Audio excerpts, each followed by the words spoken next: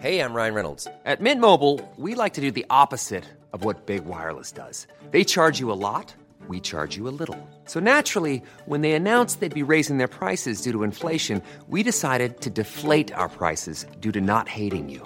That's right. We're cutting the price of Mint Unlimited from $30 a month to just $15 a month. Give it a try at mintmobile.com/switch. $45 up front for 3 months plus taxes and fees. Promo rate for new customers for limited time. Unlimited more than 40 gigabytes per month. Slows full terms at mintmobile.com. Burrow is a furniture company known for timeless design and thoughtful construction and free shipping, and that extends to their outdoor collection. Their outdoor furniture is built to withstand the elements, featuring rust-proof stainless steel hardware, weather-ready teak, and quick-dry foam cushions.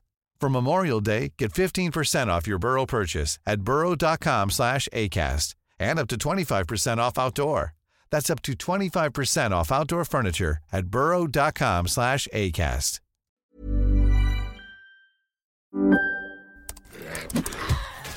Wait, are you gaming? On a Chromebook? Yep. It's got a high-res 120Hz display, plus this killer RGB keyboard. And I can access thousands of games anytime, anywhere. Stop playing. What? Get out of here. Huh? Yeah, I want you to stop playing and get out of here so I can game on that Chromebook. Got it. Discover the ultimate cloud gaming machine. A new kind of Chromebook. Coming up on TMS. Yo, these speakers are the I don't like squeaky teens. Drive backwards and it says Paul is dead. William Tell lost his new grooves. When did Neil Diamond jump the shark? Hello, all that and a supreme tubular beef experience. You got fungus in my hot chocolate. 4 inches is very subjective. Bernie poo later. Squeak, kill me. Squeak, kill me. Squeak, kill me. Lie bot. Damn it, Jim, I'm a hunter, not a paleontologist. They're British if it helps. Tactile drafting with Bill. Dinosaur Hootie Patootie with Bobby and more on this episode of The Morning Stream. Frank Sienkiewicz, the 1942 Heisman Trophy winner from Georgia, died early today at his Athens home. He was 70 degrees. Hi, I'm Louis Pearl, and I love making bubbles.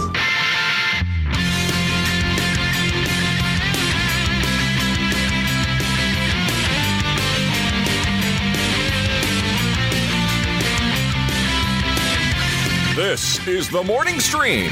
The hell you say?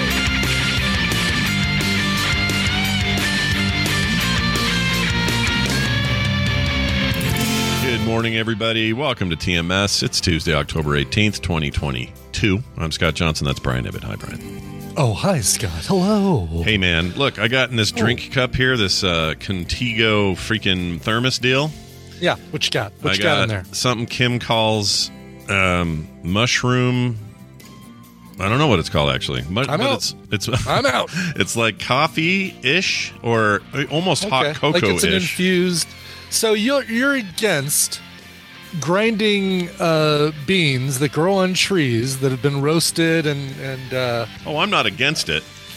Go for it. You call it dirt water, but then you're gonna have mushroom tea. Well, that's what's. I guess it would be kind of a tea. Then you're right. That's what to call it. It's pretty good. I'm surprised. It's either a soup if the mushrooms are still in there, but if the mushrooms have been removed, then it's a tea. Yeah, it tastes. I'm getting kind of a. I don't know what to compare this to. Almost like a hot chocolate, but not sweet.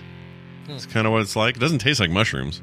Wow. Which is weird. And it's supposed to be good for you. It's supposed to be like all hot like chocolate. Interesting. Yeah, right. I know. It's really interesting. So anyway, that's what I'm drinking today, everybody. They make a bunch of claims on their box like improves cognitive function and makes you smart or whatever. I don't know if it's true. It makes your ship go. Yeah, it makes it go. It's Packlid chocolate tea.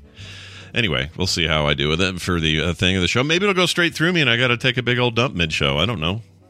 Right. It's mushrooms. Well, do mushrooms usually do that to you? Like if you have mushrooms like on a salad or pizza or something like that? If you have a bunch of them, yeah. I mean, they're high in fiber, so I would think they go straight to your goober, Yeah. Hey, we got a couple things here. So Steve, my brother-in-law Steve. Yes. He wrote or sent me a text and says, "Hey, that street you were talking about in California, where it's the musical road, where you drive on it." Yeah, the one that plays the William Tell Overture and. Yeah, but does so poorly. It was a 8-minute video, the first 7 minutes of which is the guy describing how he's driving on the musical road. That's right. That's the one. He said, "This, we talked about the one in, was it Turkey or Hungary, whatever it was, that was like Hungary. There was some song we didn't recognize, but was really good, though. Much better than the it sounded legit, had like a cadence and a beat and everything. Yeah, and this one sounded terrible. Well, he says there's a reason. They built it wrong twice. Oh no, really? Okay. Yeah, and Tell now me it's more. just stuck. So I'm going to play a little bit of a YouTube video I found that describes this. And we'll just hear his description part of it because we've heard the road Hey, before. YouTube, a lot of people have been asking me to make this video, so I'm going to tell you all about it. But before I do that, make sure to click like and subscribe so you don't miss any of my original content. By the way, this video is sponsored by Wix. Yeah. Sorry, go ahead. You're close.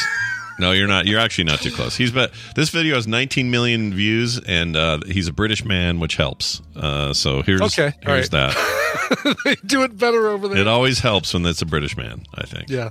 All right, here you go. Let's get a little sound going here. If you drive down a certain stretch of highway in the California desert, you will hear music. It's supposed to sound a little bit like this. That's how it's supposed to sound, see? Yeah. With drums and strings. But instead, it sounds like this. There's the actual sound. Okay, so he explains all that, and he goes on, and this is only like a 4-minute video, but he goes on later to explain that when they did it, somebody told them, the engineers, the guys who designed this, said, hey, the way this works is from groove to groove, you've got to put so many inches. Right. And that's how we get a note and a beat and whatever. Sure, exactly. And if you don't do that, it's going to be mixed up. Well, they didn't understand and didn't ask, so they went from, so if it was 4 inches, they said, oh, okay, he said 4 inches. Is that from the beginning of the groove to the beginning of the next groove? Or is that from end of groove to beginning of next groove? Right. Like, where they didn't ask. So they're kind of all over the place, and they completely left it up. And the first go around was bad. There are like 5 different people working on it, and each of the 5 are cutting grooves at a different. And no one's asking. No one's asking. Yeah, no one's this typical freaking waste of municipal funds. So then they go and they try it again because they're so unhappy with it, and they do the same exact thing except they reverse it or something. They do it like the other way, the wrong measurement. Anyway, at the end of the day, the bottom line is the whole thing was just a complete kerfuffle, and the reason when you ride on it, it doesn't sound right is because they never actually freaking got it right. They just wasted it. They wasted the money, whatever money that took. I don't know if it was, it may have been a lot. It may have not been a lot. But because the right hand and the left hand never knew what each other was doing, it's just completely fouled up. So what's the freaking point of even going through with it? Just smooth it out and not have it, Do they have sound of what the first go-round sounded like? Like if the second one sounds as bad as it does. Oh, this one doesn't. This is because they paved over it, so he's only got what they've got. Yeah. But there's no like audio recording of what the first one sounded like before they paved over it. Not that I know of. Not that I could find. Okay. All right. I did some digging around. I'd love to know what that sounds like. Yeah, but I love this idea that it's just a complete F up, and no wonder. Like we're listening to the one in Hungary in Hungary, and it's just like, oh, wow, why aren't all roads made to be this fun? Why can't we do this everywhere? Couldn't it just be a case of we waited, or they waited to see how to do it? We showed them how not to do it, and then because we did that, it was better. Like, is that the? I don't know. Who knows? Basically, they learned from our mistakes instead of making them on their own. I mean, probably Hungarians. What are they doing over there? Really? Yeah. Who names their country after a state of starvation? I'm hungry. Right. Oh, indeed. Maybe Hungary needs to merge with Turkey, and then they won't be hungry anymore. Get it? Yeah. Except the problem is the grease. Oh, I didn't think about that. You have to throw grease in there. Nobody wants those grease islands. Yes, Nobody they wants do. Greasy turkey. I'd go to Greece. I'd go there now if I could. That'd be cool. Oh, sure. Anyway, so there's that. Thanks, Steve, for poking me about that. Real quick here, just a shout out to Joe and his son. I don't know the details. I just know they were in the ER for some reason, and the TMS yesterday got them through a very rough day in the ER. And I wanted to give Joe and his son a shout out. And it sounds like he's okay, getting the care he needs for whatever it was. I mean, we hope your son's okay and that nothing long term. But I'm glad to hear. Always happy to hear when the show is like, meaningful for people in hard situations. Yeah. When people, because we get those emails that always, make my day. Is like, hey, I was having a crappy day yesterday, but you're, hearing the show brighten things up, and thanks for what you do, and blah blah blah. So yeah, it's always nice. Keep those emails coming because they recharge our batteries. They do. My batteries sometimes they get low. They refill our heart containers, is what they do. That's right. And it makes it so I can turn on my heart light. And let it shine wherever you go. America. Make it cast a lovely glow for all the world to see. I'm kind of in the mood for him today. Neil Diamond? Yeah. Is that weird that I want to hear Neil Diamond? Like, it's weird that song, because that is, for me, 100% post-shark jumping Neil Diamond. Oh, it's not good. There's you're not wrong, but there's something about it. Give me Cracklin' Rosie, give me Brother Love's Traveling Medicine Show or whatever it's called. I Am, I Said. Yeah. That stuff. I Am, I Said. But once he started turning into the character that Will Ferrell eventually did of him, that was the shark jumping moment. And I hate to say it, but that song "Hello Again," as much as I love it, and as earwormy as it is, "Hello again, hello," that was about the point. That was about the shark jumping. Yeah, he was getting out then. Still with us? Is he performing? Let's see. Oh, I don't know. Oh, he's Let's see. I'm trying to find this here. Neil Diamond. Forever in Blue Jeans. Yeah, Larry Kenobi. That's such a great one. Money talks. And don't get me started on the Sweet Caroline. Sweet Caroline debacle. I'm okay with that. Yeah, but the whole so good, so good. He's not saying things are so good. He's saying good times never seem so good, right? Like he's comparing these great times we're having to other times. He's not saying, oh, these good times are so good, so everyone's repeating so good, so good, so good. No, he's saying good times never felt so good. And those repeating those words, no, it's a bad idea. Yeah. Yeah, you're right. Put my foot down wrap that one with American cheese, and there you go. Yeah, put on the armor of American cheese on that opinion, and no one will have a problem with it. I forgot he did that Longfellow Serenade song. I like that song. Longfellow Serenade. Yeah, I don't know if I know that one. 74, I think. Let's see. How does it go? I can't remember how this goes. Is there a version of it here somewhere? That one's in my head. But anyway, I'm in the mood. I don't know why. I'm just going to go do like a greatest hits listen, just unironically enjoy some Neil Diamond today. There you go. Stop after track 9 or something. Yeah. Wherever things start going off the tracks. I wonder, let me see actually.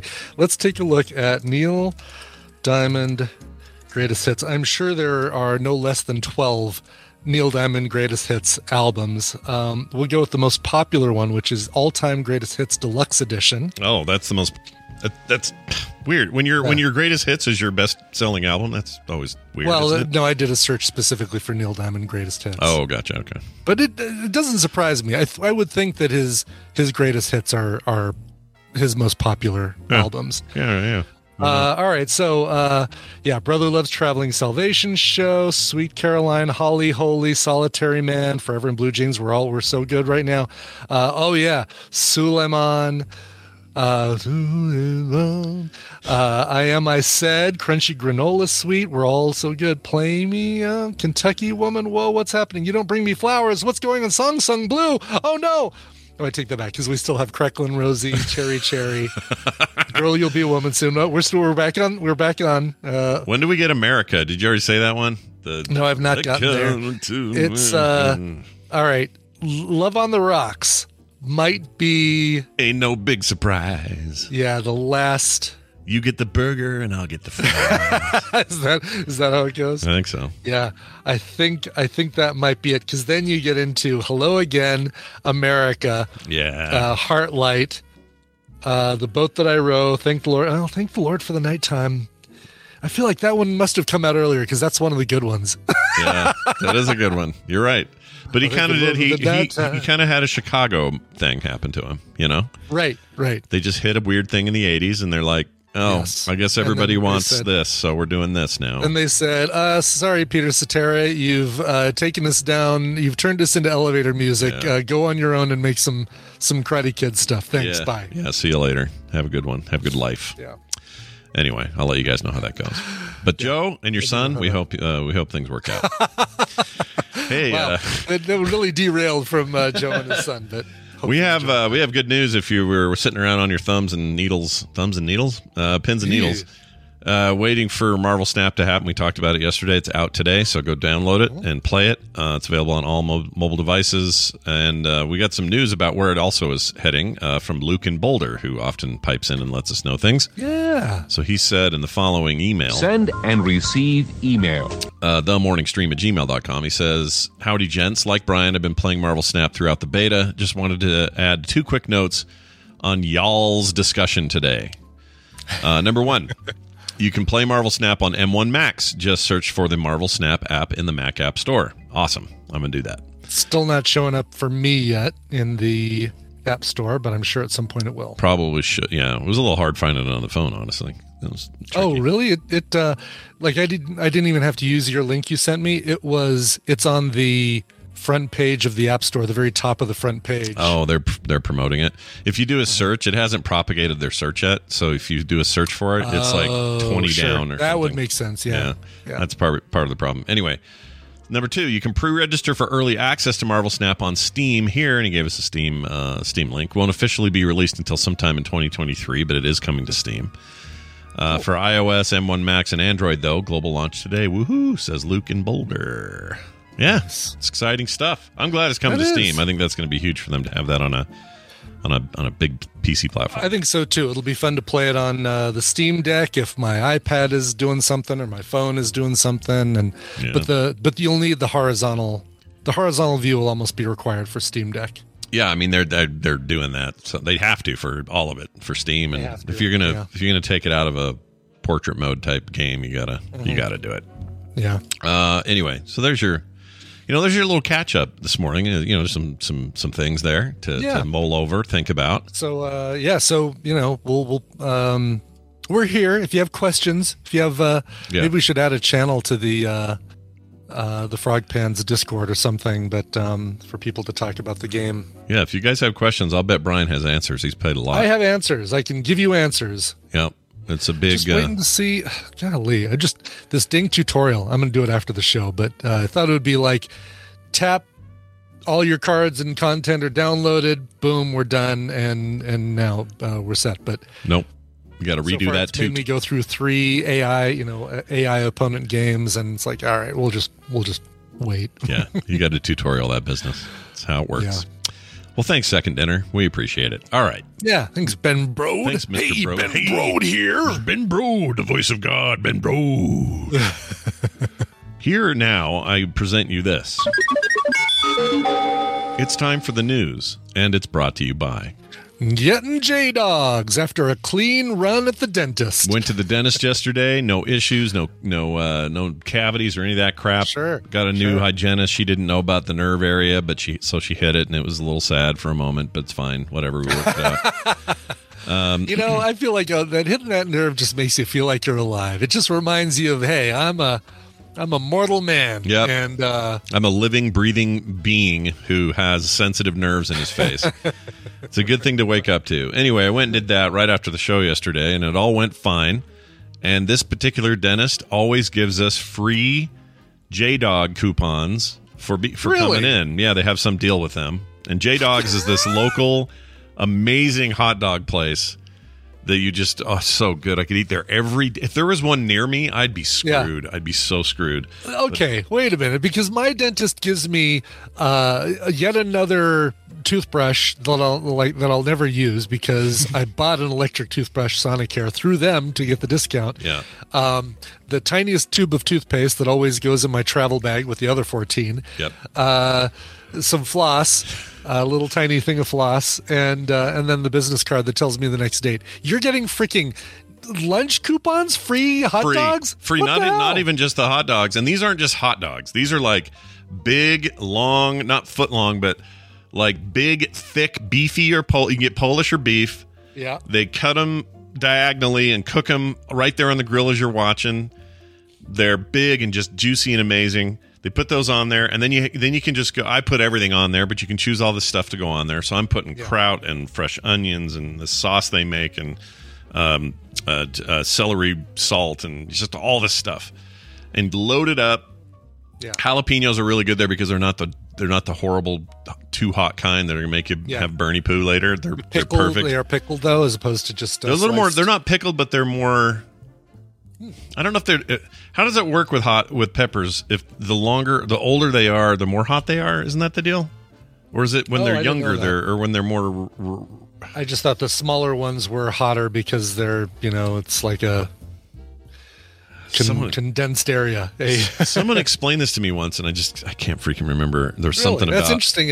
You mean left on the tree longer, they get hotter, or? I think it's even if you cut them up and bottle them, preserve them as soon as they're ripe and ready, that they're hotter than if you give it some time and let them age. Interesting. I have never heard that, but I don't doubt it. I do believe you. Sounds something like that. But anyway, so you put all that on there, you load that boat up, and then they also comes with chips and drinks and all that stuff. It's a whole meal you get for free from the dentist.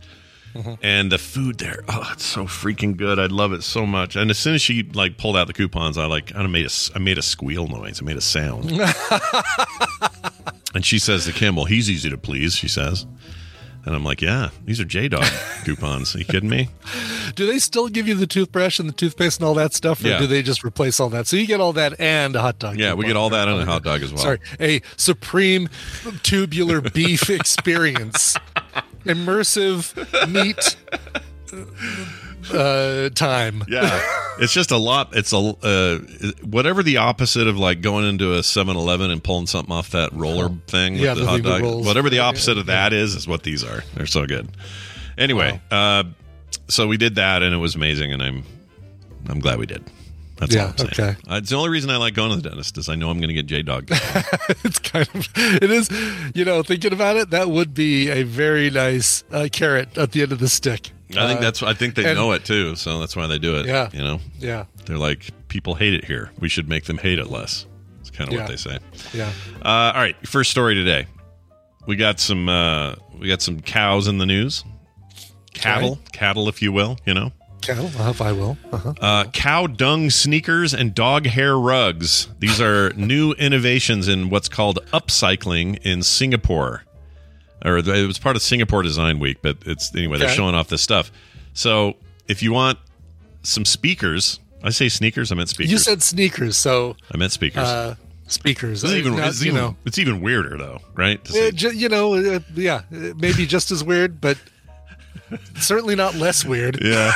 It's pretty weird. I mean, the idea that you could take anything and make a speaker out of it that isn't normal, whatever speakers are made out of. I guess they're usually made out of plastics. Wood on the outside, and then a fiber thing for the actual woofer and tweeter. Yeah, I assume that's a lot of, I don't know, a lot of plastic or silicone, or I don't know what they make that stuff out of. But in this case, Southeast Asia has a waste problem. The region accounts for over half of the 10 countries in which the most plastic pollution leaks into rivers and seas, according to the World Bank. In addition to their own production, countries like Malaysia and Vietnam are among the leading importers of consumer waste from the developed world. That'd be us, I suppose. Mm-hmm. Perhaps then is a little surprise, or it is little surprise that recycling, reusing, and repurposing were major themes at this year's Singapore Design Week. I'd never even heard of this. Along the 10-day program, which concluded Sunday, local and international designers grappled with environmental threats and the role design can play in alleviating them. Many of the most innovative examples of upcycling were found at the event's Find Design Fair, which spotlighted the work of young creatives from around the region. The showcase, dubbed Emerge, was a broad in scope, but there was a kind of a broad trash to treasure theme, they say.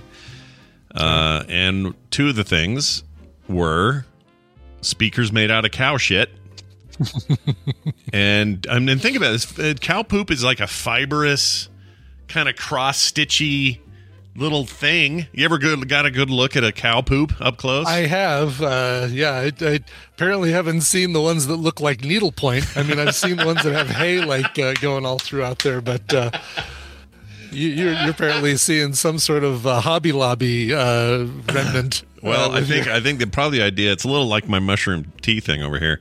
They probably compress that all down into some kind of, mushed up material and flatten it out, and then, I don't know if it reeks or not if you play too much bass. I would be curious to see, all right, what are they making the entire speaker out of cow poop or just the case? I don't think they say. Obviously, there's some electronics in there, so those can't be made. Oh, here it is. Here's a picture. Okay. All right, I'm going to take a look at it right now. CNN.com. I'm a little bit shocked by this photo because it's not at all what I pictured. So, Brian, here, I'll put this in here. Okay. I'm on the... Oh, there it is right there. Yeah. All right, so it's the case. The case is made of poop, and then the speakers itself. The speakers are just regular-ass speakers. They're still woofer. It's still your separate woofer and tweeter, but now it looks like a Dr. Seuss character. Yeah. And I think what they've done is... Let's see. Cow dung is a natural material, but it's also responsible for polluting water and emitting gases like methane and ammonia. So to counter the environmental impact of farming, they developed so this wasn't even so much I'm thinking of it the opposite way. Like, the materials to make speakers are ruining the environment. No, it's the other way around. It's all this cow dung is ruining the environment. So we need to repurpose that stuff to be less of a landfill. Yeah. Gotcha. Okay. And in the process, they're saving other materials, right? They're saving the wood that would normally be the outside of the case. So there's a benefit there. Here's what they say. A team led by someone, can't read their name, who is also a teacher and researcher, blah, blah, blah. There's an institute of technology called the Bandung Institute of Technology. That's perfect. That's perfect. You're banning dung. Yep. I think it's great that he works there. Anyway, they clean the dung with water, which then removes the smell. It is then combined with scrap plastic and wood glue in a mold before being dried at low heat until hard. That's it. That's your speaker. I'd use that awesome. On a table. That's fine. Oh, for sure. No problem. Send me one. It's a really cool looking speaker. And if there's no smell, if there's no bacteria or anything like that, then I think I'm on board. Yep. It's pretty good. Here's another one. Let's see. Washing machine tube lamps. That kind of looks cool. That does look cool. Yeah. I would use that. I don't even know what to make of it, but I'd use it. I know. I like how, it's got a bar that it's basically both ends plugged into a bar, and you just kind of drape it over all silly. Yeah. All silly. What is the light, do you suppose? Is that just LEDs in there or something? What is that? Probably, yeah. Yeah. Here it is. Inserting LED strips into flexible hoses, and then you bend them into shapes. He calls it scribble. Mm-hmm. Let's see. Plastic waste furniture. I'm always a big fan of that. Those look cool. Mm-hmm. Dog hair rugs. Here we go. Dog hair. Oh, okay. So they're not. I've got one of those. Yeah, and, I didn't buy it like that, but it is now. No, what they do, I guess, I was thinking maybe they, I don't know what the dog situation in Singapore is. Are they still eating them like in parts of Korea or whatever? But no, what it is their dog grooming services cut off over 2 pounds of fur a day. Anyway, it's a ton of stuff. So they want to, let's see, it's not a major pollutant, but their idea is hey, what if we took just the hair from, cleaning these dogs? Right. And like all the rugs. Stuff that they brush out and trim off with the trimmers and all that stuff. Yeah. Yeah, that's great. It's pretty cool. They also sell flexible sawdust, which is this crazy. Yeah, I wonder what the polymer is that kind of connects all those. Yeah, I don't know what that is. And then as you scroll down, there's a whole thing about nude art and censorship laid bare. That has nothing to do with this story. But I can see that lady's. What are you gonna do? It just came up. It's on the internet. Yeah. Just ran into it. All right. Here's the story. All right, I'm not seeing what you're seeing, but maybe I better not look for it. Keep scrolling. Do you not see it at the very bottom of the page if you keep scrolling that page? No, so you've got that weird blue fan. Yeah. And then another block of text, and then I have a big blank space. Is that where the... you might be blocking it or something. You mean this Rina Fukushi explores her experiences with identity? The next... What I think happened, I bet you're getting we're getting random We're getting random recommended articles based on what we've... You see it? What we've previously viewed on CNN, apparently. Yeah. We always go to CNN for our softcore pornography. Exactly. A school superintendent, they're often called principals here. Or sometimes, I guess when you do it on the... Is it the same thing? Like a superintendent? Isn't a superintendent over the principal? Like is it the Super same? Nintendo Chalmers over Principal Skinner? Well, but superintendent in that context is over the entire district. Okay. Because Chalmers is in charge of multiple schools. Whereas I think in Europe, if you say superintendent or headmaster, you're talking about your principal, I think. I'm not sure. Oh, really? Okay. Unsure, to be sure. Someone will write in and tell us. Anyway, school superintendent. Chat room is telling us right now superintendent does run the district, and then they're the principals. Is that true in the other parts of the world? I know that's true here. Because I never had a superintendent. It was always principal. When you said headmaster, that sounded familiar. Is this... It's WTRF.com. I don't know who this is. Yeah, we don't know where this is. Baldwinsville. Okay. Anyway, it says this. School superintendent arrested for drunk driving after he was spotted crowd surfing at a high school football game. So it must be here. Yeah. According to the Baldwinsville Police Department, Jason D. Thompson was observed by numerous individuals at the football game crowd surfing in the student section of the bleachers of the Baker High School. And you might say, oh, no, that's just him hooking, and, he's with the students. He's being one of them. Yeah, he's showing them, exactly. Hey, we're all in this together. Hey, kids. What's up, kids? I'm one of you, one of those deals. Well, several students reported to a district staff that they suspected Mr. Thompson was under the influence of alcohol. Oh no. Just like the kids.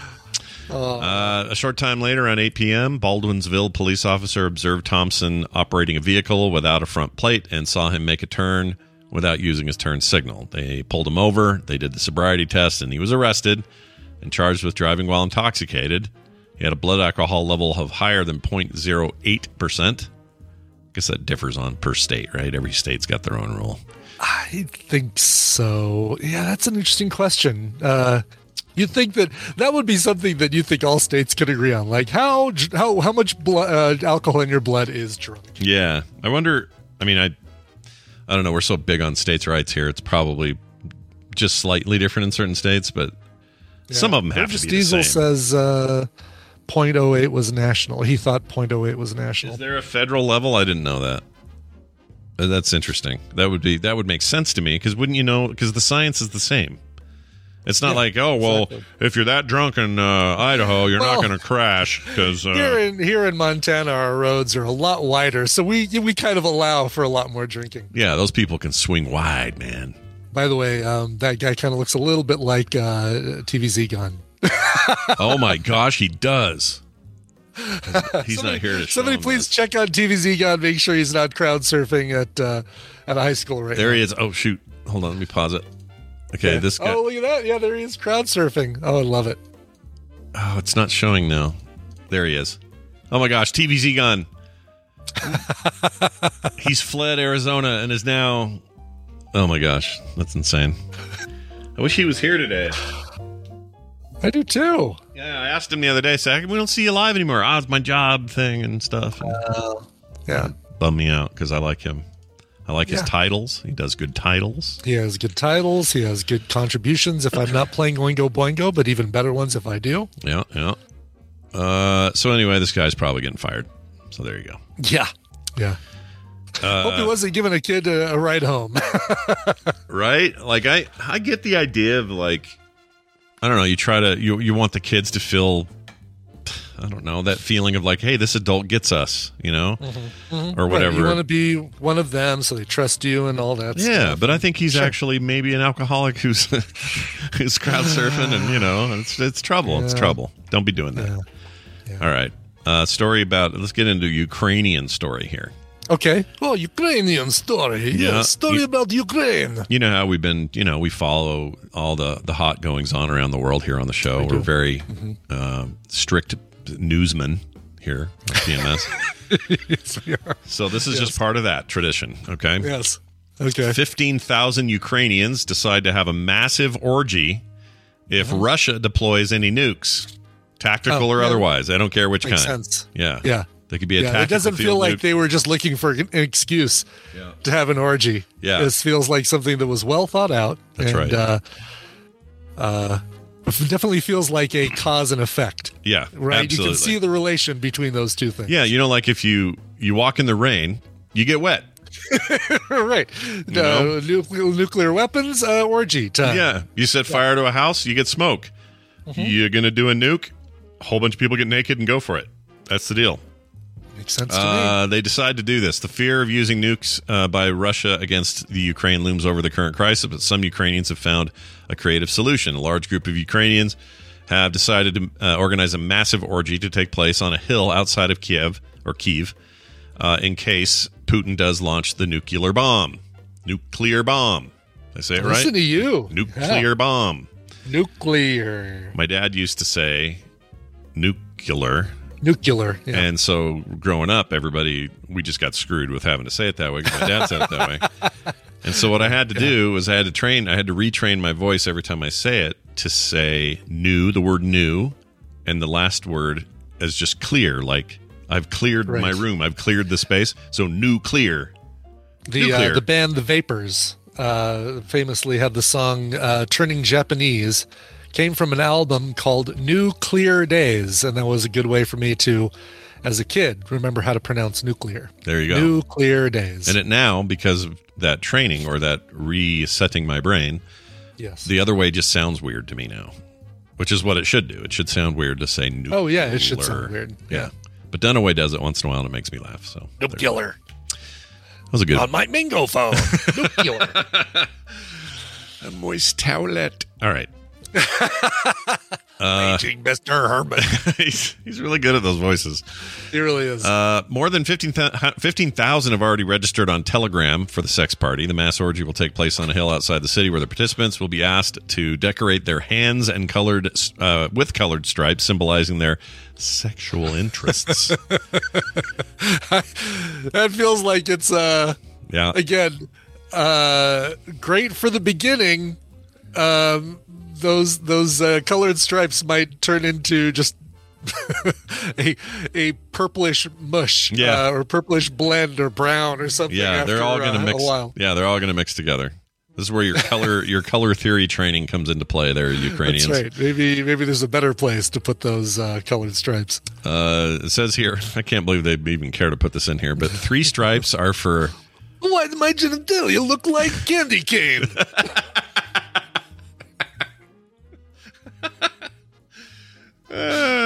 Okay, here's what the 3 stripes are, Brian, in case you go. Okay. Oh, good. Okay, excellent. 3 stripes are for anal. Any color? Like this is any color, right. just has to be 3 stripes, and then 4 stripes. That's for the oral. It says. Okay, gotcha. Don't mix them up, you guys. Make it clear, okay? Interesting that there's not 1 and 2. Yeah, that's weird. Why not 1 and 2? Yeah. Like 1 for this, 2 for that. 1 could look like a home decorating accident. Yeah, you gotta. Yeah, you're right. I don't know. This seems precarious to me. But good luck to him on that front. Boy, I feel like those should be in a different order. It's like DEF CON levels, right? Exactly. Yeah. Yes. Yeah. It doesn't feel right when they say, "Oh, we're at DEF CON 1." Well, wait, is that the worst or the best, or is that what is 1? In fact, I still don't know. I think 1 is the worst, right? DEF CON 4 is like DEF CON 4 it's reversed. It's the opposite of what you think it should be. Yes. Whereas burns, 1st degree, 2nd degree, 3rd degree is the worst. 3rd and 4th degree, right? It's the higher you go, the worse the burns are. Yeah. Release the hounds, yes. Yeah, so DEF CON 1 is where you don't want to be. DEF CON 4 is where things are relatively peaceful. Right, exactly. Always and you certainly don't want somebody halfway through saying, Oh, all right. Well, I've had enough of the 4-stripe action. I'm going to wipe off one of my stripes and get some 3-stripe action. You want that stuff to happen in the opposite order. Yeah, I agree. Yes. I agree. By the way, keeping a timer to make sure that we don't go too long on this subject. No, yeah. We definitely shouldn't. We have some listeners who don't like it. Yeah. All right, here's a story. Good luck to them, by the way. Like, I hope. Yeah, good luck. Actually, what I hope is you don't have nobody drops a tactical field nuke so that you don't have to have your orgy. That would be better. I still feel like, if the nuclear weapons hopefully don't happen, they're going to find some other reason. If Walmart closes on Black Friday, we're going to still do our 15,000 person mass orgy. Mm-hmm. Yeah, maybe, you know what? Don't let the man keep you down. You do what you want to do. Ukrainians should be free to do what they want to do. Okay? That's right. You can Putin anywhere you want. Putin. Freaking Putin. You know what I hope is they go, all right, we're launching this tactical nuke. Ready? Oh, whoops, it slipped. Oh, shit, it fell in his lap. Ah, damn it. We've blown up. If only, Vladimir Putin. Right, if only the casualties would be confined to the one person. Yeah, if we could just have it. I don't even want the Russian people to get hurt, and all of the Russian army who are like, we don't like this. I hate that we're doing it. Like all of you, I don't want any of you to get hurt. What I'd like to see is Putin accidentally trip over one of those things. He's out expecting. Here's what he does. He goes and inspects it. Yes, very nice. You have very nice nuclear. Oh, I tripped on wire. Oh shit! Boom. That's it. That's what I want. Oh, tracksuit too big. I tripped on leg of tracksuit, fell into bomb.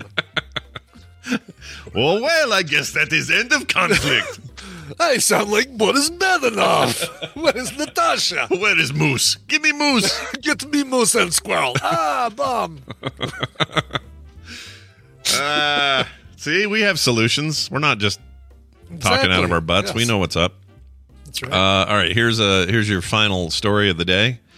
A teen, that's what they're called today, teens. Yeah. Not a TikTok teen, but just a teen. Just a teen. They're somewhere between 13 and 18 is the rule, sure. I think. Sure. A teen hilariously squeaks after accidentally swallowing a dog toy. This is really great, and I'm going to play audio from this. Okay? This is so 1970s or 60s sitcom. Like Gilligan did this at some point, didn't he? I mean, I could have sworn. It feels like a Gilligan move for sure. So here's this kid. I don't know how loud this is, so forgive me if it's quiet. But basically, he swallowed a dog toy, and when you make him laugh, it squeaks. And he's in the waiting room at the ER, and this is what it sounded like. And this thing went like crazy, did crazy numbers on TikTok and Reels and Instagram and everything. Oh, so now he is a TikTok teen. Now he's a TikTok teen, whether he likes it or not. So here you go. Jonathan, are you okay?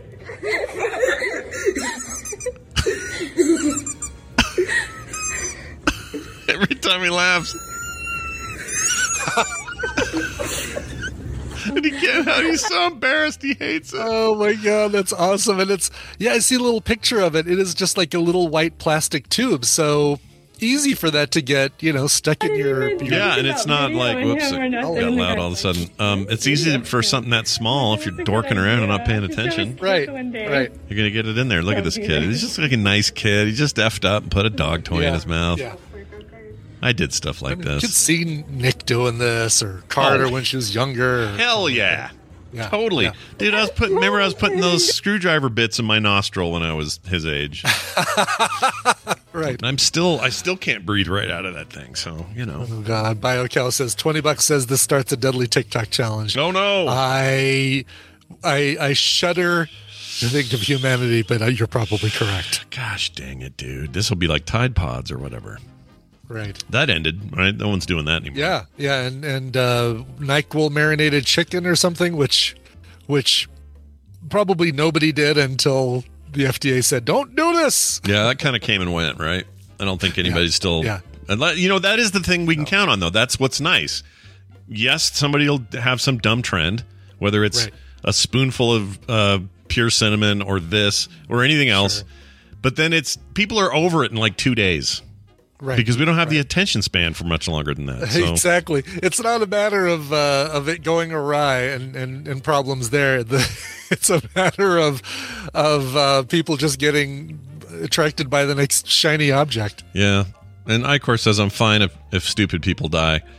The hard part is separating stupid from just when you're a teenager, you do stupid shit because that's part of growing up. And that's how you learn. That's how you make giant mistakes and then rectify them and all that. So it's harder for me to label that onto kids because I just think kids are going through things and that's their world. But if adults do stuff like this and they end up in the ER or worse, I have a harder time feeling as bad.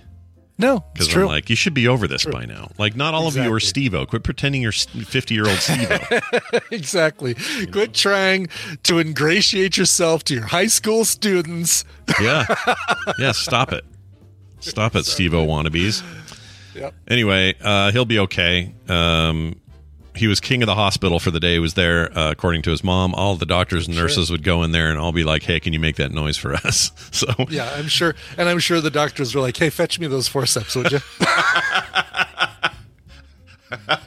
Who's a good patient? Who's a good patient? Okay, well, what does this say about me? I did this last week when Taylor was in there with the baby. Every time I go to the hospital, this is a little like my towel thing at hotels. Yeah. Every time I go to a hospital, doesn't matter when. Steal an IV full of some liquid. No, I never do that. That's weird. But I did. Good. But I always get a little handful of the gloves out of the glove dispenser, the rubber gloves. And I always blow one up in the car. And then bounce it around and screw around or whatever. And I've been doing that. You don't do the Howie Mandel thing? No, not on my head. No, I never did that. Oh. I think that's where he. That's where he got his freshly shaved head. I should do that. Oh, you could totally do it, dude. Yeah. Let me. Are you freshly shaved? Hold on. I've got some. Yeah. Well, yesterday. Hold on one second. All right, grab one. This is. Oh, you guys, if you were here live, listeners at home, you'd see Brian do what he's about to do for the world. He's about to take one for the team. But Chad, for real, like I just can't help it. I see him and I just take 2 or 3 of them and I go. Oftentimes I put them on before I even leave the hospital. I'm wearing a pair. I got another one in my pocket. So now, these are the ones that I buy in bulk. Major bulk for my for 3D print stuff, 3D right? printer, yeah, because of the resin and stuff. Like if I'm changing the resin in my printer, and right now it's currently printing a transparent red kyber crystal holder. Did someone order that from you? Did you get an order? Someone ordered, transparent red. Nice. So I want to get this thing good and stretched out. I don't know how much of my head this is going to go over. I feel pretty good about your chances given. Your head is not as big as mine. I would never get that over my head. You have a normal size head. I have a pretty big head, Scott. You do, but it's in proportion to the rest of you. You've got a good proportional head. Yeah. Okay. I don't. All right, let's see here. All right. So what I'm going to do is I'm going to turn my headphones this way. All right. So I can still hear you. Okay. Excellent. If you're looking for Lando, he went that way. I was just going to say, you look like... Wait, what was his name? Lobot. What is it? Lobot. Lobot. I always think Modoc, which is obviously wrong. Oh, look at this. What's going on? Oh, shit. That must have hurt. Did it break? It broke. Yeah, it broke in a way that... Like, it broke right up the thumb line. So, it's going to... Yeah. It's just so stretchy. Will it blow up now? Can you make it? Hold on.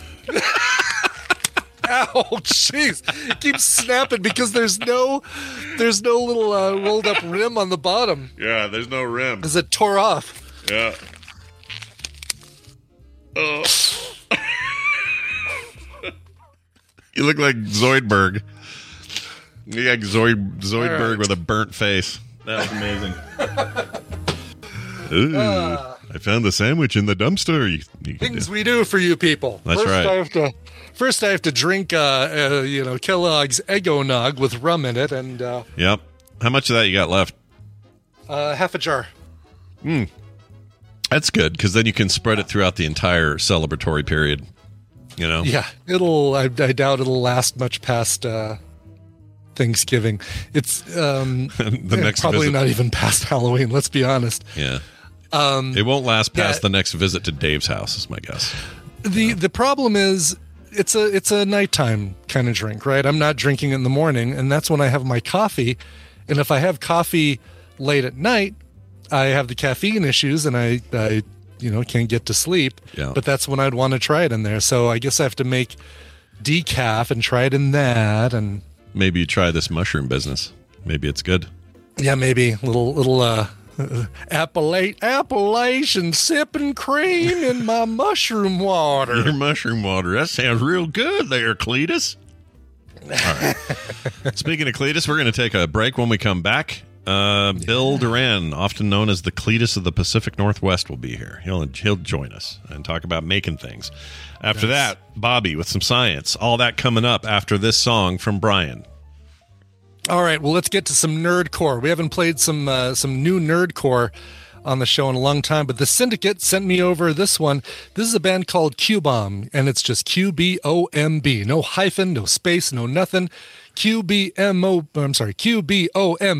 Q-Bomb. Q-Bomb. They have a brand new album that's coming out at the end of this month called Hyperpunk, with an exclamation point. They're going to have a Halloween album release show on October 30th in Los Angeles. If you're in that area and you like this, you're totally going to dig this. This is one of the singles from that album. It is Dire Break. Here is Q-Bomb.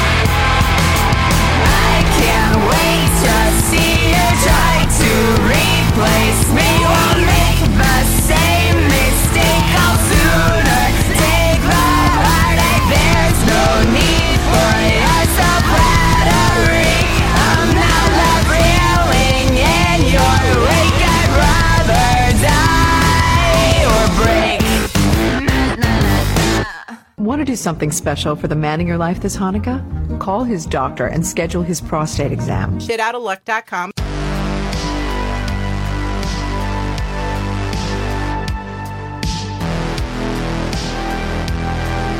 The morning stream. How dare you talk to me that way?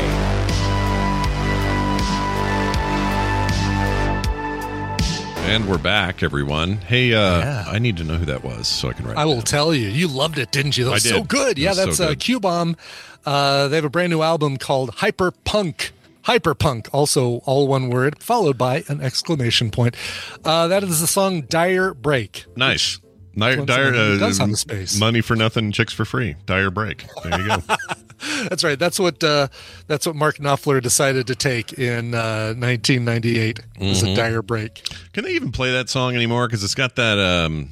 It's got the alternative racial, F. homophobic slur. Yeah. Even though he's playing a character, but that didn't stop people from getting mad at Randy Newman, even though his "I Love L.A." is a character. No, I'm sorry, Short People is a character, right? It's right. It's not a. Yeah. Right. Oh, yeah. Right. I forgot about that. I always forget that's even his song for whatever reason. But yeah, I wonder if they did a new version of the song. I know that there's been versions that just have that word taken out, and he says it twice, if I remember. yeah, correctly. because he says the little F word has his own jet airplane. The little F word is a millionaire. Yeah. So what you should So do I'm is say guessing that the little rich boy. maybe Just do they've- that. Say the little rich boy's got his own jet airplane. The little rich boy's got is a million. You could do that. Imagine, you could do something. Yeah, little rich boy is not offensive. I mean, you could replace it with the other F word and it would be fine. Oh, see, there you go. Keep it raw, keep it edgy, but That's right. Push it out of the mean zone.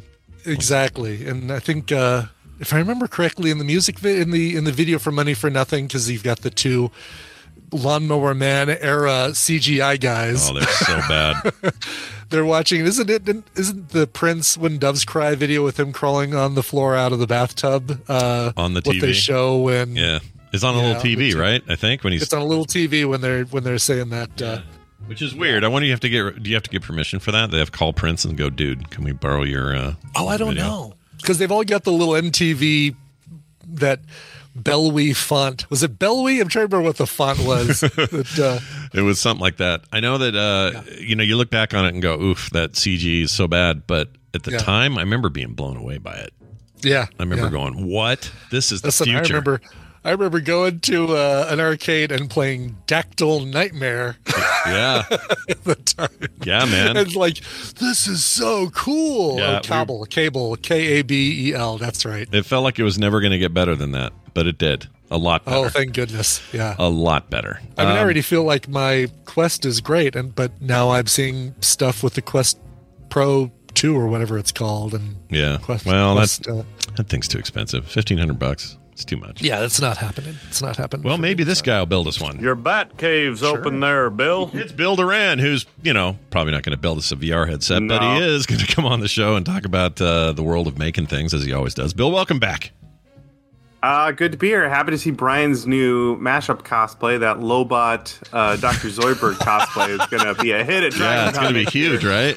If you're looking for Lando, he's over there. That's pretty good. See, this is I like the mashups more than I like good. I like good cosplay. I respect good cosplay. Right? It would be Loberg. Yeah, Loberg. Yeah, that's such a cool idea. Actually, I really like that idea a lot, and you should do it. Because they're both like little sidekicks to the head honcho. Yeah, and look how cheaply you can make it. You've already got the costume half done. All the hard parts are done. Yeah. I've already got my costume this year, which we'll do the unveiling on Halloween in just under 2 weeks. Ooh, I can barely wait 2 weeks. All right, well, Bill's here, and he's probably got a little something he's towed with him. Bill, what are you working on these days? What's going on? So today I wanted to talk about the beginning stages of a project, because I am elbows deep in the planning of a new project. Yeah. So I'm making the. You guys watch the show Arcane, League of Legends? Oh show? yeah, hell yeah! Yes. Amazing. Oh god, that's such a gorgeous show. It's I what know. made me not care about Blade Runner, Black Lotus, or whatever it was called. Yeah, it was good, really good. So in Arcane, there are these cool mechanical butterflies, and Jinx takes a bunch of them and modifies them, and I won't spoil it, but they're really cool. I recommend people go check it out. Sure. But it's like a handheld sized mechanical butterfly. So I want to make one of those. And I've been planning for the last week or so, and I want to go through everything I've been doing so far, because I haven't made anything yet, but I've done a ton of work. It's going to make everything else better. Nice. So let's dive in. The first thing will be gathering references. So in the past, I've talked about gathering reference images, which is super useful.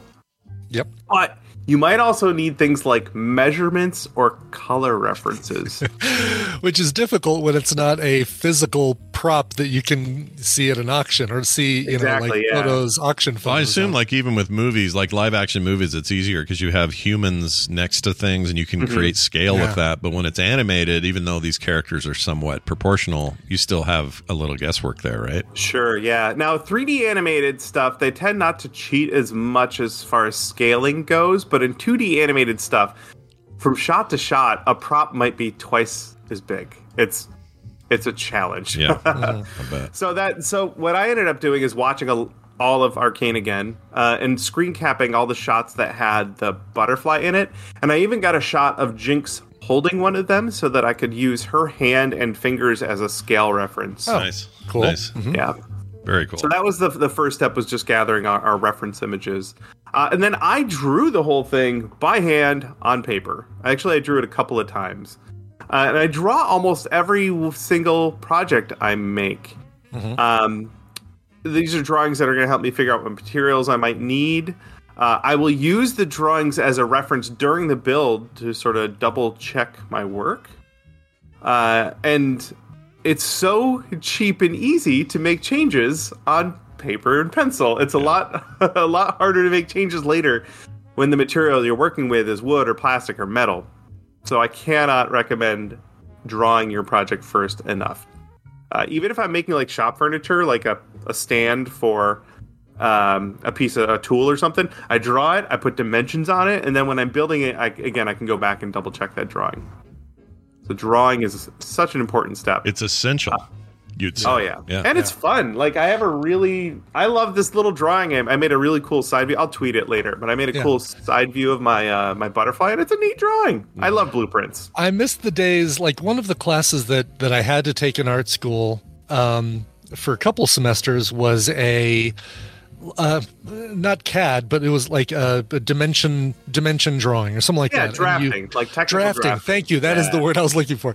And so we had our big wooden boards, and we'd have our T-square that went up and down the side, and we basically have to do this. And it made it such a cool, it made it such an easy way to do different elevations of the same object and see, okay, well, if I make this window into this lantern that I'm making 12 millimeters by 52 millimeters, then on this side it's going to be that big compared to the top. And I kind of wish there was I know I could just use Illustrator for that. Sure, yeah. Really, really damn easy, but I kind of miss the tactile feel of doing it by hand. Yeah. So I do that. Like I took my drawing that I made of this butterfly and I threw it in Inkscape, which is the free Illustrator. I haven't heard of it. And I trace it all. So I did end up drawing it in a on the computer as well. And then it'll go into Fusion. But you're right, that tactile. And I took a ton of drafting and architectural classes in high school. Yeah. And we did that. We had all the... I kind of miss it. I know, I do too. my mom's uncle was an architect, and when he passed away, she got his drafting table, this giant wooden architect's drafting table. Yeah. And I have claimed it to inherit it next. Yeah. It's all yours. Nice. All right, so next, after you make your drawings, acquiring materials is the big one. And something I like to do, because I already have a lot of materials on hand, is I'll try and design a project to use the materials I already have, which can be really great. Otherwise, you got to buy new stuff, and that's what I've been doing. I did a lot of that last week. I had to buy a bunch of brass for this butterfly. I had to figure out the dimensions I needed, so I have some bar stock. I have some tubes that nest into one another to make the legs. Very exciting. Nice. Cool. But I spent an afternoon going to different websites, checking the specs on the materials, figuring out what I wanted, figuring out how much I wanted to spend. And these materials are going to dictate a lot of the process moving forward. So it's another place where you can save yourself a lot of time and headaches by buying the right stuff. I think you're doing a thing I'm glad you're doing with your description today, and that is this. There's I think a feeling out there. I don't want to generalize too much, but I think when people think of projects like this, they think, well, I'll just get a reference image and then I can trace this and do that, and then boom, I've got my thing. And what I'm hearing from you, and I'm a big believer in this as well, if you really want it, if you want that end result to be rad, you've got to do all this stuff. Like, even though you're talking about ways of saving time and not really cutting corners, but you know what I mean, like making the most of your time, you're still saying, do the time, do the work. Like, don't just jump in and make the gun or make the thing or the helmet or whatever. Like, really go to town on all this stuff so that you've got the best possible outcome. And I don't know. Right. Maybe everybody just does that, and I'm assuming they don't. But it seems like a lot of people don't think that way. Well, especially with replica prop work, like, I know what the thing is supposed to look like, right? Like, it's very objective. Right. Most of the time, it's very objective. You can compare the thing. So the goal is I have a very clear goal. And as I get better at making stuff, I get better at matching that goal. And doing this kind of prep work, I think, is instrumental in getting closer to that goal. Yeah. It's almost like by the time I'm actually touching the materials, I've built this thing in my head 3 or 4 times. When I did my Vasha Stampede gun, I drew it. I took millions of reference images. I drew it from multiple sides. I printed it out in 2D, just a 2D side view in several sizes to see which size felt good in my hand. But I also worked on this thing when I was trying to sleep. Like, at the time, I was having a hard time sleeping, so laying in bed, I would just work on the problem in my head.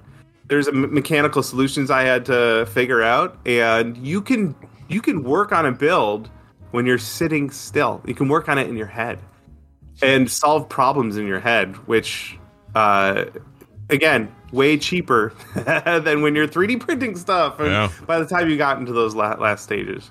Yeah, use your head prototyping instead of your material prototyping. Sure. The last prototype stage, obviously not necessary for everything, but I 3D model almost everything.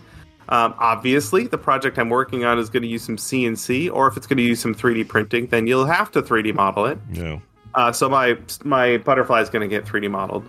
But it can be handy for any project. And I know a lot of woodworkers, like our buddy Mark Spag, they'll 3D model their furniture project in SketchUp ahead of time so they can pre-visualize the whole thing, but also they can put together a cut list for their wood from that 3D model, which, again, saves you a ton of time. And also that helps you buy the right materials in the right amount. Yeah. And you've built the whole thing in your head once, which is so valuable. It's really, that is really a smart way to do it.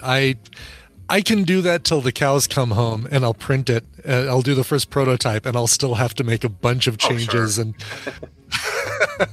yeah, I thought SketchUp had gone away. Is SketchUp still a thing? I guess Google sold it or something, right? Because Google owned it for a minute. I need to get back to Fusion 360 because I know that that's a better one. But I've been using Shaper 3D, which is a paid deal.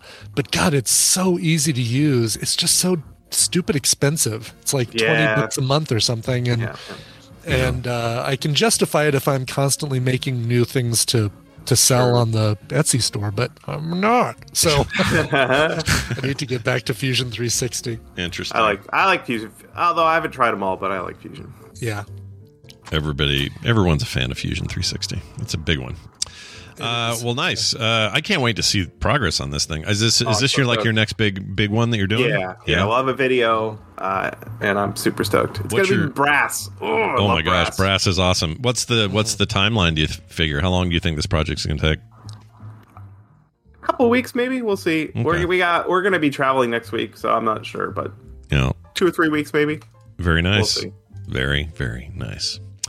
Well, there you go, everybody. Send us your thoughts and feelings on some of this stuff. I always like questions for Bill. So, me too. themorningstream@gmail.com. If you guys have any questions about his process or a cool idea you have, and you wonder how viable it is, whatever, please do. But Bill, before you go, you always have a little extra link for us. What are we doing? I have a fun little video here.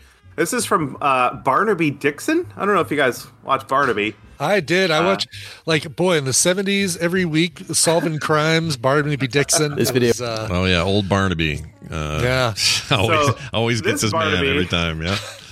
This guy's a puppeteer, and he not only is he builds his own puppets. He's really amazing. He's a musician, but he built a little electronic music rig that he can play with the puppet. So the puppet's feet step on the buttons, but he had to modify all the buttons so that the puppet would have an easier time touching them.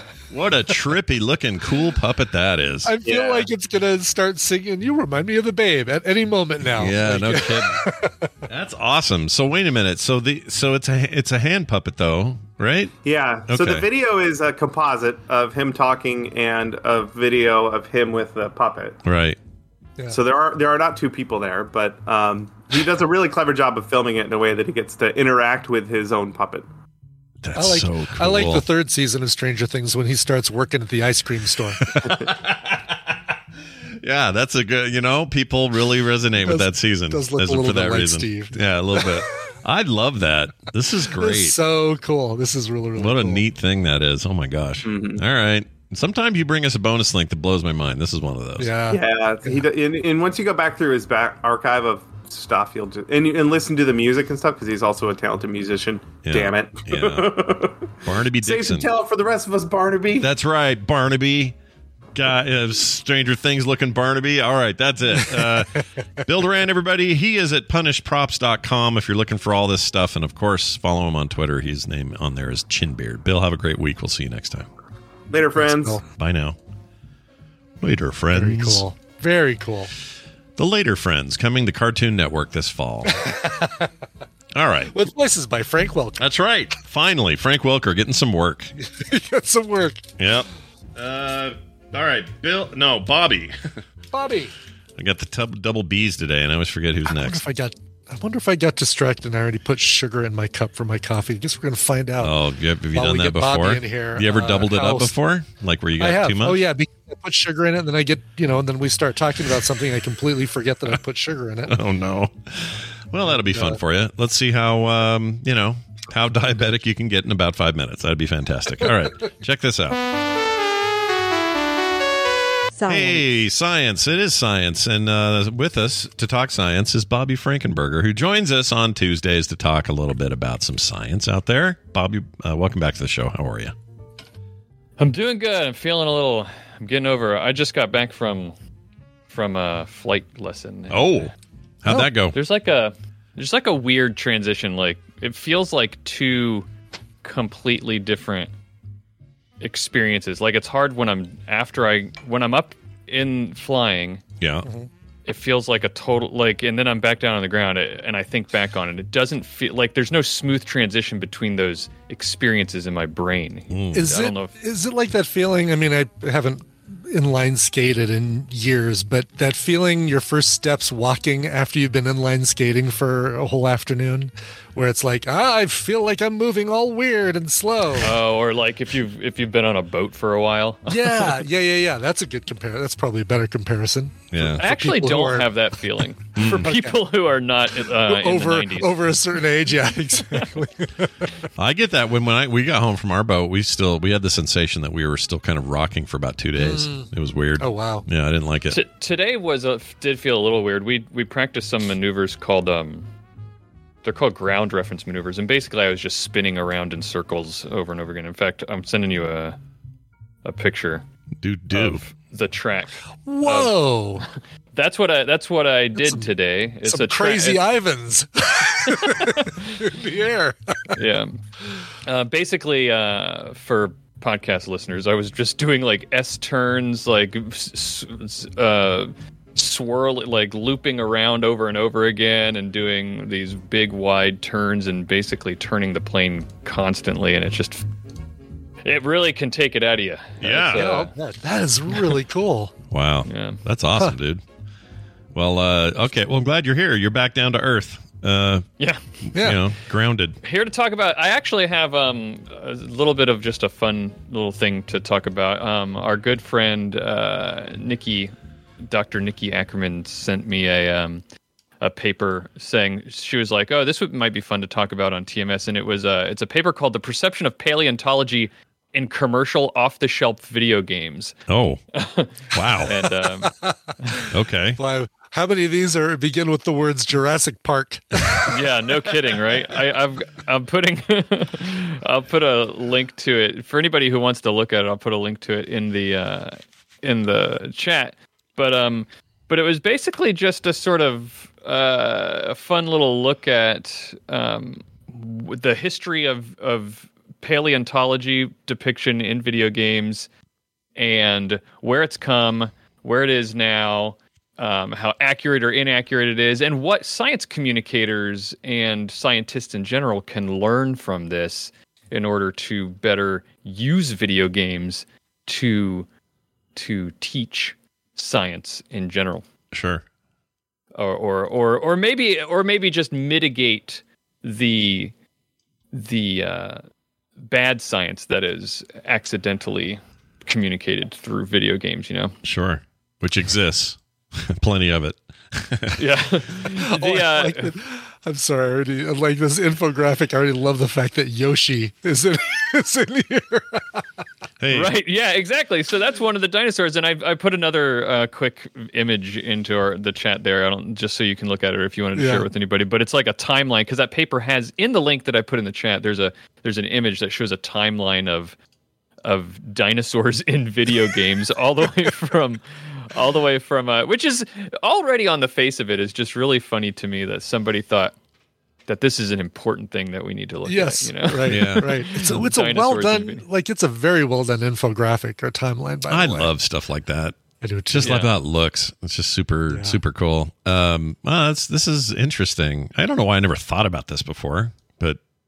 Well, so science depiction in general in video games can often be weird, but they're looking at paleontology specifically because so much of depiction. First of all, when we think of paleontology in video games, it's almost all dinosaurs, right? Sure.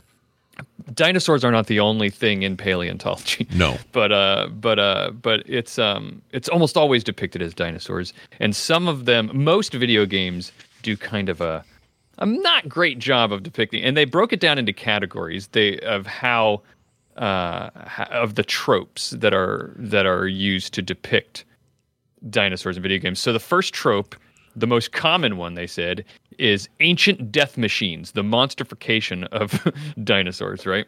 Uh-huh. Where the developers and designers of the game will change and exaggerate the appearance and behavior of animals to make them appear more aggressive and dangerous. Yeah. And they say that while this is, of course, fun gameplay, right, it misleads people about how ancient animals lived, how they looked, how they behaved. Do you think that the job of how do I put this? Like, if you're going to play a game like Turok, let's use that as an example. You're literally fighting big, scary dinosaurs. Or you're playing a game like Ark, where you're trying to tame them. And Turok not even mentioned in here, and you think it would be, but I guess it's mentioned in there. I thought I saw it on there. Okay. Yeah, 90s. Yeah. It's not on the timeline, but it's definitely mentioned in the paper. Oh, in the article. Okay. Yep. Oh, no, here it is. It is on the timeline. 1997, first-person shooter, Turok Dinosaur Hunter. Yeah. I guess he's a hunter, not a paleontologist. Yeah. When he's not doing science. Turok, dinosaur paleontologist, doesn't have quite the same. But the whole my point is, so much in gaming is focused on the gameplay, on the tone or the cinematicness or the whatever they're trying to achieve, so that players are engaged. Do you think that games need to do a better job of being more science focused, or a better job of saying, "Hey, we know this is all hootie patootie, and so you should know that going in. Don't expect a science lesson." That's a really good question, because that's one of the things that I think of is what responsibility do game developers really have, right? Yeah. If you're just making a fun game, how far do we extend this to other things? You're famously, Scott, you're into chorecore games, right? Yeah, I love them. But what responsibility does Power Wash Simulator have to make this a 100% accurate power washing experience, right? No, that's a great question, because so I started playing a game called Electrical Simulator, or Electrician Simulator, which is no offense to electricians, but the idea of doing actual electrical work in a home or something is not interesting to me at all. What is interesting to me is taking that as a construct and then gamifying it, at least enough gamification that it feels like I'm actually having fun doing a thing that would normally be very tedious and a ton of work and stuff I don't understand. And so a lot of people have come to me after I talked about that game on Core and said, so am I going to learn? I would love to learn actual stuff.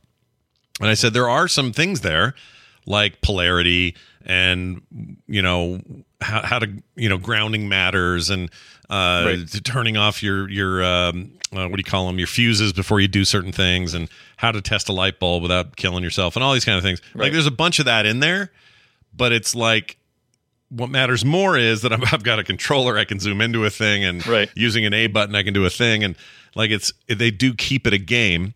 And that's what I love about Chorecore games is they're not really simulations of actual work. They're gamified versions of those things. And so do they have a responsibility? I don't know if they do. Do they? I don't know that we should. I don't know that they do have a responsibility, but I do think that there's like thinking about where you are on that spectrum of realistic to completely gamifying is an interesting question because it has implications about teaching things. There's different types of learning that they even talk about in this paper. There's implicit learning, which is the unconscious learning of something that you just happens while you're doing it, right? Right. So that could be it could be obvious with certain types of games, like I've been playing a lot of Oxygen Not Included, which requires a lot of thinking about temperature and physics and how different materials transfer temperature and stuff like that. And so that's a great game. Or it is a really great game, and it requires you to think about like different gases and their densities and which ones rise and which ones sink, and same thing with liquids. So you unconsciously learn things like carbon dioxide is more dense than oxygen, for example. That's unconscious learning. Right. And then there's tangential learning that they talk about, which is sort of like a semi-conscious learning that involves self-education by being exposed to something, right? So an example of that might be how when I played a bunch of City Skylines, in that game, you reach a point where your city can't grow very well unless you've got traffic under control. So I, on my own, sought out like information that teaches the theory of traffic design and traffic lights and how you design roadways and stuff like that. That would be more like tangential learning that you're seeking out in order to improve your ability in a game, right? Right. And I think you see a lot of this in simulation type game. Both of those that I just mentioned are simulation type games, right? Sure. And so Chorecore games fall into that. But does a game like Tomb Raider, have any responsibility when it chases you down with a T-Rex, Well, this has been I remember conversations years ago about this. It still comes up once in a while, but like when the U.S. Army contracted the game America's Army to be developed, it was basically a recruitment tool, but it played a lot like a more simish, but played a lot like a Call of Duty or Medal of Honor, that type of thing. Mm-hmm. And it's a real question of ethics at that point to say, all right, well, this is clearly a recruitment tool, but can you say it's an actual training tool? I don't know. Like, did that really make anyone a better soldier because they played a video game? And they played it with a keyboard and a mouse, or they played it with a controller. That's not the same as a big, heavy M4 in your hands out on a battlefield where you're stuck in a trench trying to figure out where the fire's coming from. You know what I mean? Like, it's just not the same. Right. So I feel like that one is like full of all sorts of moral quandaries, whereas something like how come the dinosaur, was wearing, why did the dinosaur have a Gatling gun strapped to it is a little less less of a problem. I think that one is a trick. The example you just gave is with the recruitment tool is a tricky ethical question, right? Because you're how much are you just how much are you using it as a recruiting tool versus, desensitizing or brainwashing people into becoming killing machines? Who knows? So that's that. But when you talk about paleontology, I guess there's other questions. So an example that they give in the paper of a game that does a good job, they say, of being a fun game, but also educating and depicting things, are games like Animal Crossing. Mm-hmm. Where part of what you have to do for, the Algai Blathers, you have to go around and collect fossils and bring them. The Algai Blathers. Always sleeping, that guy, too. I know. What a butt.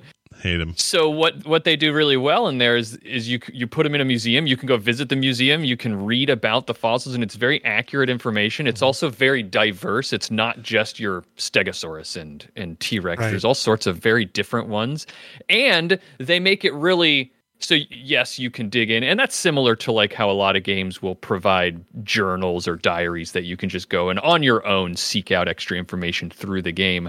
But they call out Animal Crossing in a good way because they don't just provide it as like a place for, nerdy people like me to go and explore and read. Right. But Blathers will actually, if you go talk to him, and when you give him something, it doesn't matter if you just skip past it. He gives you fun little anecdotes and fun little in his speech with you. He like has little fun things he says about the fossils that you give him as well, which provide their own type of unconscious or tangential learning, right? Yeah.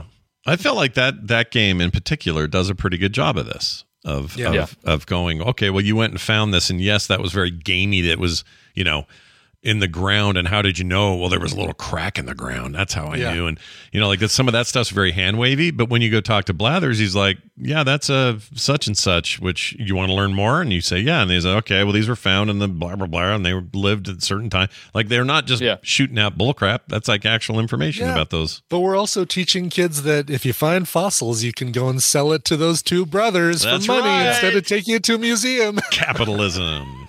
That's right. But then there's other things that they say that are more problematic. Or I don't know if problematic is the right word because that term has its own baggage and for other reasons. But it's like tricky problems with certain games. Like they talk about how a game might try to give the veneer of sciency-ness, but misrepresent the science. So an example is, did you ever play that that game? What was it called? It's where you like created a creature and as a microorganism, and then you Tamagotchi? No. The one from the dude that made The Sims. Spore. That's what it was. Spore. Exactly. So you C-Man, or as I called it, the penis generator, because that thing was. That thing was infamous for that. People would use that creator, and all they would do is make that all day. And at some point, I thought, well, did they know this? Did they know when they were making this game that people were just going to make wieners? I don't know. Maybe it was too early, and they hadn't quite become so cynical about. Hey, by the way, if anyone's paying any attention, that was the only time I've mentioned the word wiener in 2 days. Anyway, go ahead. Go ahead, continue on. Oh, we need a wiener counter. The Mad Max one, yes. Yeah. So in Spore, they're using evolution as a sort of like mechanic, and on the surface, it's kind of like, oh, this is evolution, right? But it misleads people into thinking that it's because it's in the game, it's a very directed, deliberate process as a player, and that's not how evolution works, right? Sure. So that's an example of what they're saying, where the unconscious learning might happen in a way that you maybe don't want it to. Sure. This is complicated though, right? Because a fun game, an educational game, doesn't sound like a fun game. Right. But sometimes stuff can happen. Like I really appreciate this about Assassin's Creed Origins. And I think maybe Odyssey did this as well. But Origins had a mode. They added it later. It was something they promised in the beginning, and then it came as a patch. But and it still works, and it's amazing. I highly recommend it. But basically, it's historical mode or something. I forget the name, or museum mode. Tourist mode, I think. Something like that. Yeah. So basically, you run it in that mode, and now it's no longer a game where you're going to get killed or have to shoot anybody or assassinate anyone. Now you're just touring the landmarks of the actual ancient Egypt, that area. So cool. And it gives you all this info. Like you'll see the Sphinx and it'll say, built during the blah, blah, blah, blah, blah, Pharaoh Joe Bob, whatever, did the blah, blah, blah. And it tells you all this like background information. And it's all, of course, very visual and high aesthetics and everything. It's an amazing way to see that stuff. I assume that you can, do that thing where you walk close to a group of people and kind of blend into an existing tour group and not have to pay the ticket fee. No, so you just kind of blend in with that tour. I group. like where your head's at, but no, it does not do that. In fact, it's just you. This is a single player experience, and it's just you running around.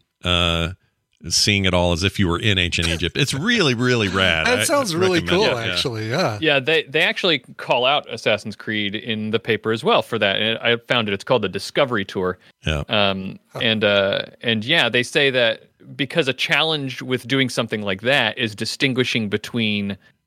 making it clear and distinguishing between what is entertainment and what is education. And they point out that Assassin's Creed does a good job of that because it's a mode that you have to enter into. Yeah. So it makes a very clear demarcation. Like, this is the education part. We're not just doing entertainment anymore. We're not, just talking to Socrates and sure. assuming that this is what he said for real and in ancient Greece. Well, right. But, so this is a perfect time for a very fast baby break. Come here, bring this baby in there. I want to show that everybody gets to see the baby breaks. Yeah, baby breaks are good. May as well get this out of the way. So hold on a second. Here we go. This is Phoebe's introduction to the TMS audience. You got to hold her up. Son. No kidding. Is this? It's a new baby. Brand new baby.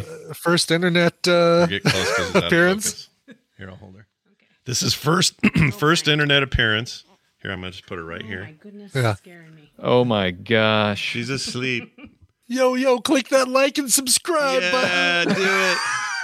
You've got your YouTube thumbnail right there. Yeah, there it is. Right. Yes, exactly. Yep. Chop her out of there. Except you're supposed to get Phoebe to like have a surprise or drop the F word or something like that. Yeah. We'll work on it. She's so cute. It's killing me. Was she here for a while? Oh man.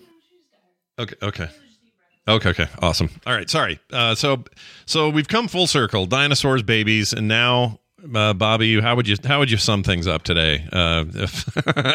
Basically, it's just an interesting paper, and it's a nice, like, sort of, it's like a, something to think about. Like, how do games do this? And I don't think that I'm trying to make a judgment as to what responsibility games have. Games are just making fun games, right? But games people are doing that. Yeah. And it's they're just making stuff that sells, right? If you're gonna sell a thing, you got to make a thing that sells. So yeah, you're probably less concerned about. Unfortunately, you're less concerned about what you're actually doing. But I think this stuff sneaks in. Like Origins is a good example of that. They didn't have to make that, and they made it free. Yeah. You had to pay for it. So did most players mess with that? Probably not. But it was a neat thing to do for no other reason other than to say, hey, there's a chance to actually show this cool world in a more realistic way.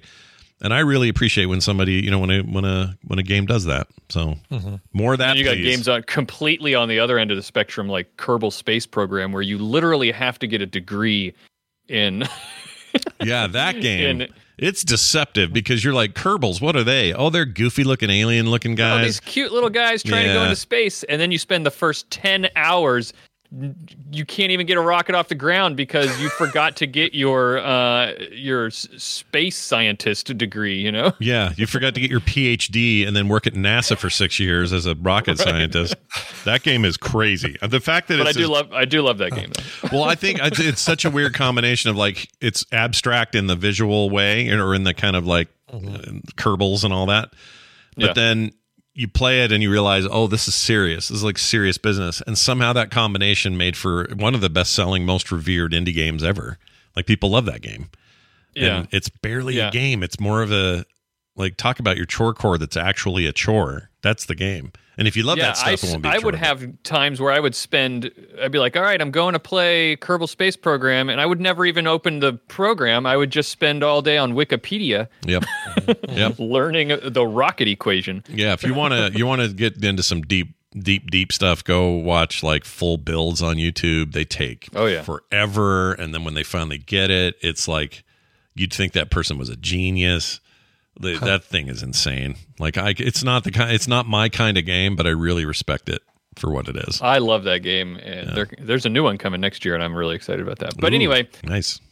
That education in video games is a cool thing to think about in communicating science. But I agree. I know there's a baby that you probably want to get to. Oh, so. I'm fine. Yeah, they're going to be here. They'll be here after the show. So, well, Bobby, the pleasure is always ours having you here. Of course, you have a show. It's called All Around Science. I'd love it if more people knew about it. So tell them where to get it. Yes, it's called All Around Science. Me and my co-host Maura, we talk about science news all the time. The latest thing in science news that we talked about, just this episode that came out yesterday, was about the Nobel Prizes. We focused on the Nobel Prize in Physics, because it's very complicated. Physics is complicated. It is. It's been my experience. Who knew? Yeah. Yeah. Who knew? Who knew? I think the physicists knew. And they've been trying to tell us, but we weren't listening. They probably knew. Yeah. That makes sense. But yeah, it was pretty cool. Nobel Prize in Physics for a group of scientists who did what all physicists like to do and proved Einstein wrong. And so we talk about that and dig into quantum mechanics a little bit and do my best to try to explain quantum mechanics, which is always hard. You think because I barely understand it. Do you think physicists have they like music, right? Do you think physicists to be into music sometimes? I mean, they'd have their own taste. I think that's how they weed you out in physics school. If you like music, you're out. The reason I ask is I just wonder what a physicist likes. Like, what are they listening to? What's their playlist? My dad, the physicist, listens to Crowded House. He listens to classical music. He listens to... Now, is that Crowded House thing because you turned him on to it? Yeah, because I introduced him to Crowded House, for sure. Yeah. Okay. So, does any of the... You know what I was trying to get to? I was trying to get to an Olivia Newton-John Let's Get Physical reference, but it's just not going to happen. Oh, gotcha. Okay. Bob, you have a fantastic week. We'll see you next time. All right. Sorry, you need to let me know that that's where you're headed, and I'll help you get there. No. It was a terrible idea on my part to begin with, so that's no one's fault but my own. Thank you, Bobby, and we're going to now get out of here real quick. Tonight, Play Retro, 3:30 Mountain Time. I say tonight, it's afternoon. We are going to be doing an episode in the Halloween spirit and cover the old 16-bit era games, also arcade games, known as the Splatterhouse series. Yeah. Ooh, a lot of people very fond of those. They were also kind of forbidden fruit for a lot of kids growing up. If you were one of those kids, you might like this look back on the controversial titles that were Splatterhouse 1 and 2 and possibly a third. I can't remember. And that weird Japanese spin-off thing, which we'll talk about as well. Anyway, talk about no education in video games. That'll be tonight. Play Retro. And wherever you get your podcasts. It teaches you how to be Jason Voorhees in a haunted house. That's right. Co-starring our very own Monday, Wednesday, Brian Dunaway. He'll be there with me today, so check that out. We are on Patreon at patreon.com/TMS. Without you, there's no show. That's truly the truth. Okay? Literally without our patronage, we're not making this. Truth. So if you like this show, you need to get over there. Frogpants.com/TMS for everything else. Brian, you got anything else before we do a song? I got nothing else. I'm going to be a guest on Shane Maddox's show tomorrow night, which is Disney Nerds Plus, where they review and talk about shows on the Disney Plus streaming network. We're going to be talking about some Marvel Hulk lady? Hulk, Mrs. Hulk, I think is what it's called. Are they like married or is it they just dating or what is it? I think dating. They're Dr. Banner and some chick? Is that what you're saying? Exactly, yes. All right. Hey, by the way, I saw Shane was Dr. David, not Bruce Banner. Didn't Shane just did a Vegas trip or something? He did. That's why we're doing episode 7 of She-Hulk instead of the finale. It's like, oh, crap. Well, now I got to rewatch 7 to refamiliarize myself with it, and then on your show pretend I don't know what happens in episode 8. Damn it. I really like Shane, and he did a bunch of great TikTok videos of him just holding his camera out in selfie mode in Vegas, and then just rotating around in 360 degrees and not really making a face. Because you know that face he has, which is just kind of like, it's like resting snark face he kind of has. Yeah. It's just him just kind of going and spinning around with his phone. Fremont Street. I saw the Fremont Street ones. I love that stuff. It's great. Shane, if you're listening, that stuff's awesome. Anyway, well, I look forward to hearing that. That'll be good. Yeah. Nerds. Yeah. I like that name. Nerds Plus. Nerds Plus, everybody. All right. Give us a song. You got a song? Sure. MacGyver wrote in and said, my great aunt passed away at the age of 95 last week. We were close, and she was the last link we had to that generation of my grandparents and the matriarch of that side of our family.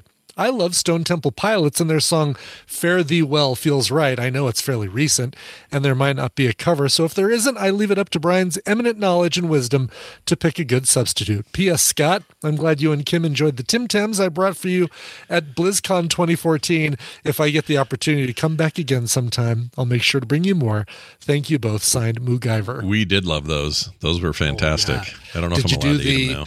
What do you bite both ends of it off and use it as a straw for chocolate milk or something? Kim did that. I think she knew right away to do that. And when I saw her doing that, I went, wait a minute, this is what kind of dark magic. How did you know to do that? Yeah, I had no idea. Yeah. But they were great. They are That's how memorable these were, because as soon as you said Tam Tams, oh yeah. BlizzCon. Tim I remember Slam. Yeah, it was fantastic. Anyway. That's great. Cool. All right. So, I don't have a cover of Fare Thee Well, but listen, we all love Interstate Love Song. And we love the version that's by Reliant K from their Reliant K is for Karaoke EP Part 2, which came out, oh my God, 11 years ago. I can't believe that album is 11 years old. Wow.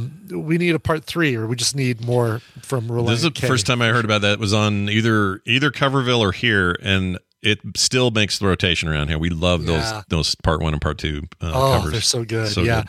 All right, so here's Reliant K covering STP and Interstate Love Song. Sounds great. We'll see you guys tomorrow for a Wednesday edition of TMS.